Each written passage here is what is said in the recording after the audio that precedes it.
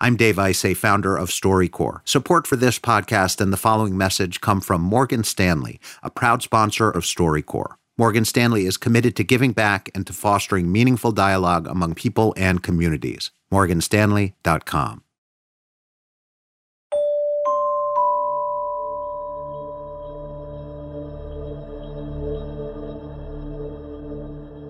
When the podcast season started, we were confronted with the worst health crisis the country has seen in a century. There were a lot of questions, but there weren't many answers. When did you realize COVID-19 was serious? My floor was one of the first converted to strictly dealing with COVID patients. The numbers just started to go up, and then it was showtime. Yeah, the bravest of us right now is absolutely terrified. I pray on my way to work. I pray on my lunch break. Every day I wake up and just wonder, is this the day that COVID-19 is going to come home with me? What do you worry about most now? It takes a long time to say my prayers at night. I have so many kids, grandkids. Got to pray for everybody. I want you to know that you got a brother in me for life. You know what I mean? If I didn't know it before, I know it now for sure. We're going to make it through this, man. We're going to make it through.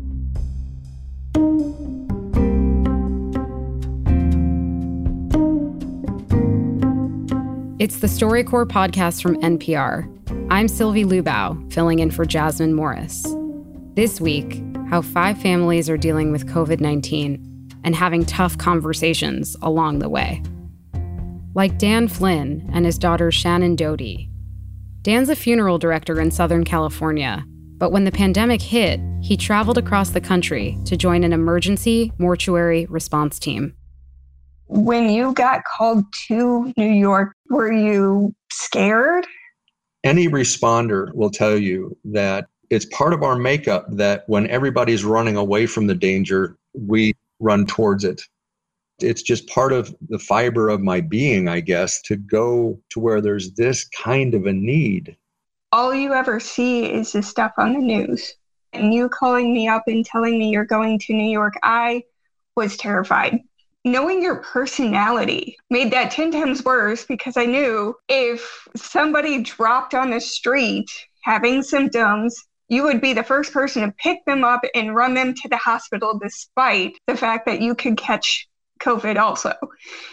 But I was also proud because you are that person. How did New Yorkers respond to you guys being there? On our first day, people pulled their cars over and got out of their cars, and they started applauding. People on bicycles and people on the sidewalk would shout, "Thank you." And as long as I live, I'll never forget this sight.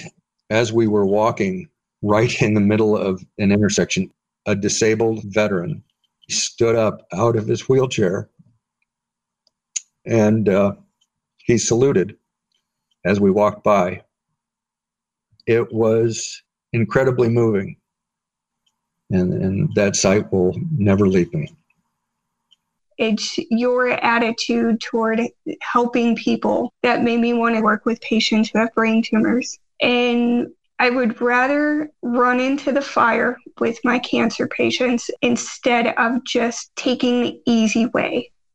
And that is your doing because you always were there to tell me, don't do it the easy way, do it the right way.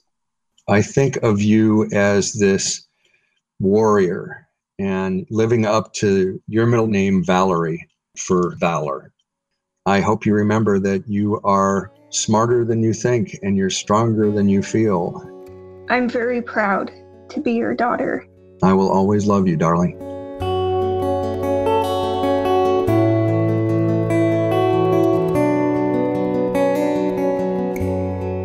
That was Dan Flynn in California, talking to his daughter Shannon Doty in Chicago. They recorded their conversation virtually using StoryCorps Connect. Next, we'll hear from Dr. Joseph Cross and his 18-year-old daughter Sophie. Even though they weren't separated by geography during the pandemic, they found themselves grappling with another kind of distance. At the beginning of the coronavirus pandemic, you got really, really mad at me. that I kept going into work, to hospice and palliative care. I was mad at you because I felt like you were choosing your work over your family and me. Whenever you talked about your duty as a physician, my mind would just turn that around as, what about your duty as a father? You could save them, but you could end up killing me. If I should infect somebody in my own family and they should die or get very sick, of course, I'd be guilty forever about that. How do you balance other duties that you have in your life, including, of course, to your own family? And so here's the thing. If I don't do it, who is going to? Is everybody going to step back and not do it? Would I want other physicians to turn their back on you if you were sick? Absolutely not. So I've always wondered, how do you talk to patients who are dying, but yet they want to live? They are owed honesty above all else, and so I give them that, but people need to know that you're going to walk the path with them, whatever that path may be. I had this one patient, her long-standing partner was not allowed to come into the hospital, and she was getting near the end of life. And the last time that this person was going to be talking before she decided to go on the ventilator was to us and not to her partner. There was just the sense of aloneness that was over the room, and me trying to be present, because sometimes that's the most and the least that you can do for your patients. But sometimes, that's not enough. I think if you're a good doctor, a lot of your patients take a little chunk out of you every now and then. If I think about it harder, which I've had a lot of time to do since school stopped, I realize that being a physician is hard. And even though I don't really tell you, I really admire that you go out there and confront these contagious diseases and people who are dying and people who are angry and sad. There's things sometimes you can't change, and you just do your best. But I got to say, one of the things I miss most is giving you a hug. And when this is all over, it's one of the things I want to do.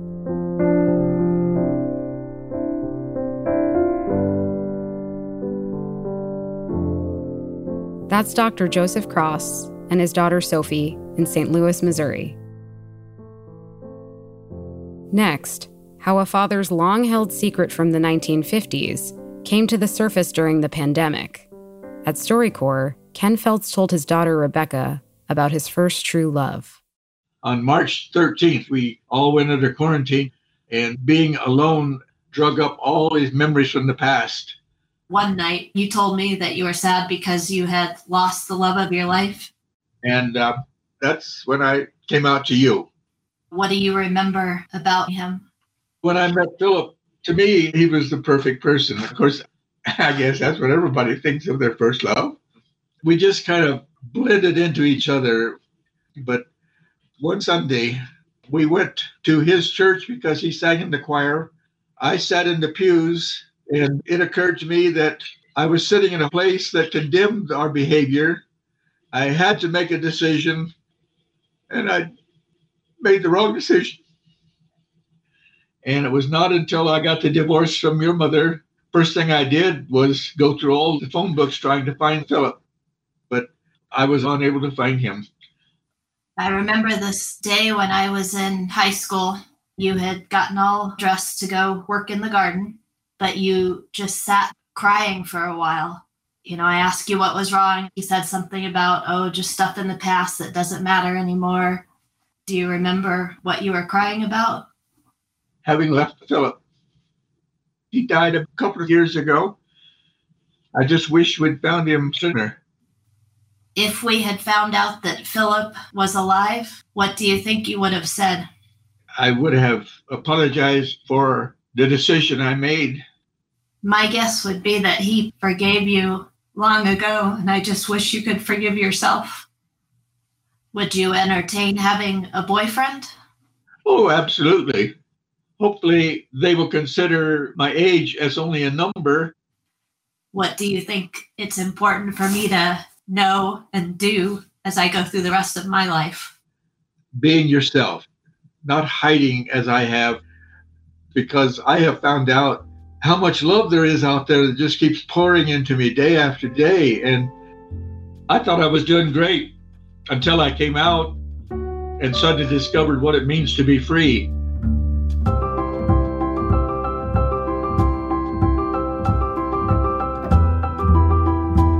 That's Ken Feltz with his daughter Rebecca Mays in Colorado. After a short break, a daughter remembers her father, a World War II veteran who died during COVID. Stay with us.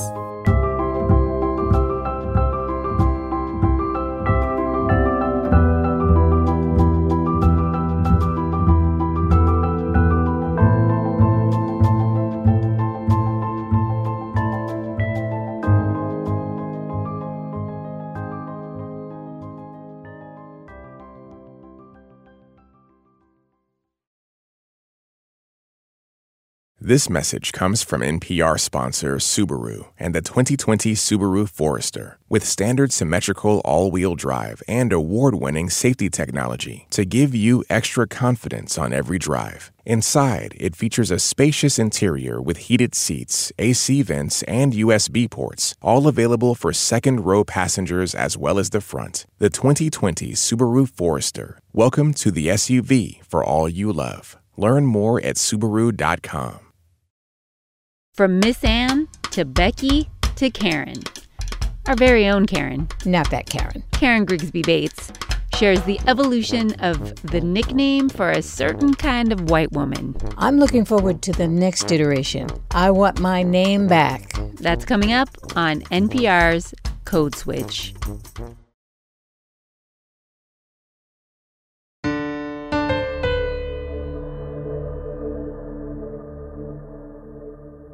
Welcome back.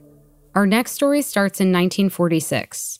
World War II had just ended, and the first Nuremberg trial was underway. Army Staff Sergeant Leo De Palma, who had fought in the war, was then serving as a guard at the trial. That's where he came face to face with Hermann Göring, a Nazi leader who established concentration camps. He was 19 years old, and he told me that Hermann Göring stood there glaring at the side of his face. And my father said he did not react to him at all and took him down to the cell block. My father stood up to that man. That's Leo's daughter, Emily Aho. Earlier this year, Leo died from COVID-19. And because the family wasn't able to have a funeral, Emily and her daughter sat down to pay tribute to him. I got this idea about taking him back to Germany around Memorial Day in May of 2000. He was 75 years old. And he had all these things he wanted to talk to me about.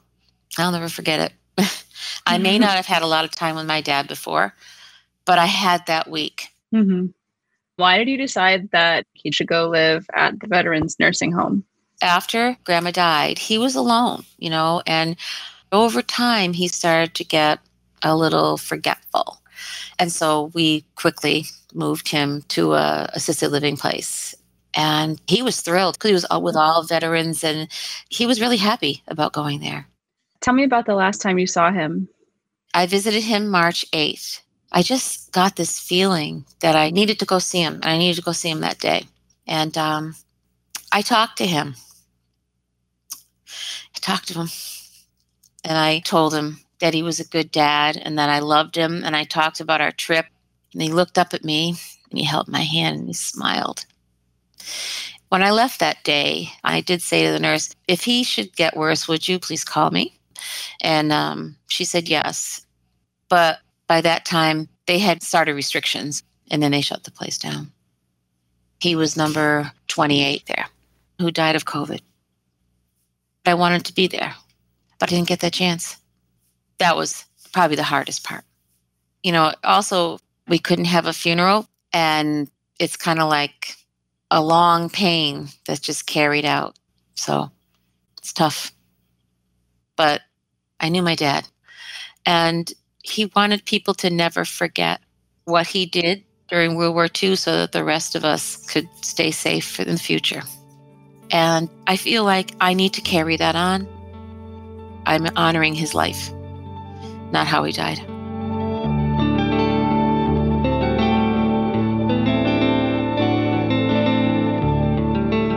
That's Emily Aho and her daughter Hannah Sibley Little, remembering World War II veteran Leo De Palma. Our final story comes from Dr. Roberto Vargas, the director of microbiology at a hospital in Rochester, New York. He spent most of the pandemic working long hours in the lab, running COVID-19 tests. Because of the risk of exposure, Roberto was staying at a hotel while his wife and 4 young kids were at home. But recently, he came back and built a makeshift apartment in their basement.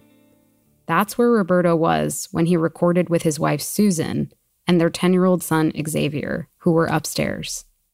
When I would go to the hotel room after a long day and it was just me there and it was very quiet, that was when I missed you all the most. It got very worrying once I knew the virus was going to be like a big thing. And with you gone, it was way harder. I just missed you. I remember he'd drop groceries off and put them on the front porch. And that's when we started talking through the window next to our front door. You would talk on your cell phone and the kids and I would sit behind the window. And I remember one of the hardest nights, I think you were just exhausted. You just had your head on the window and were crying. But eventually you started sleeping in the basement. And I would not let the kids go past the top of the basement stairs. We had to stay far away. But I just felt better that you could be like a part of us. Mm-hmm.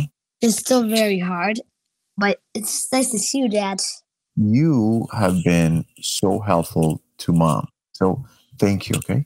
Thanks. I remember once you came into the basement, the best night I had yet, your coworker had made all these different dishes for us. You sat at the bottom of the stairs in a rocking chair, and I was at the top. I remember that, yes. I even remember the food. It smelled so good. It was the first time we had been able to connect in so long. And as crazy as it sounds, it's the best date I've ever had with you in my life. Without you, I wouldn't have been able to do what I've been able to do at work. You have to be absolutely everything to our 4 beautiful kids. I've never loved you more, and I know it hasn't been easy. Could you guys try not to cry? It makes me sad when you cry. Oh, sorry, honey. These are tears of happiness. Roberto, I admire you so much. Always admired you, but you've done things these past couple months that seem impossible. What you're doing is a lot harder than what I'm doing. A lot harder. Dad, I just want to say thank you for helping get rid of this virus. That's a team effort, and that team includes you. But what carries me through is this family.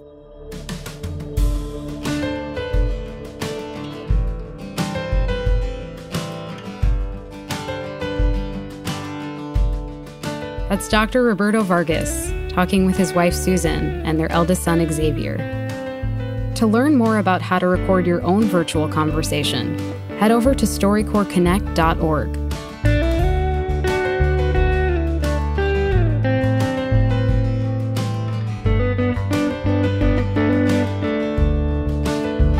This episode was produced by me, Sylvie Lubau, and Judd Esty Kendall, who's also the editor.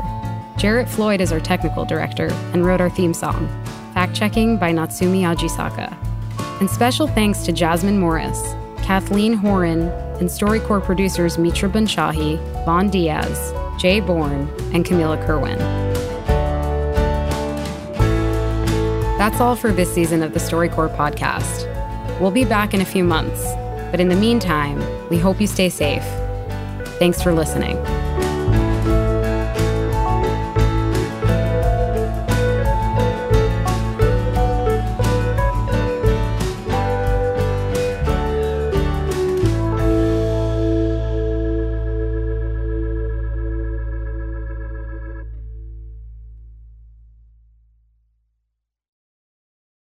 This podcast is brought to you by supporters of StoryCorps, an independently funded nonprofit organization, and is made possible in part by the Corporation for Public Broadcasting, a private corporation funded by the American people.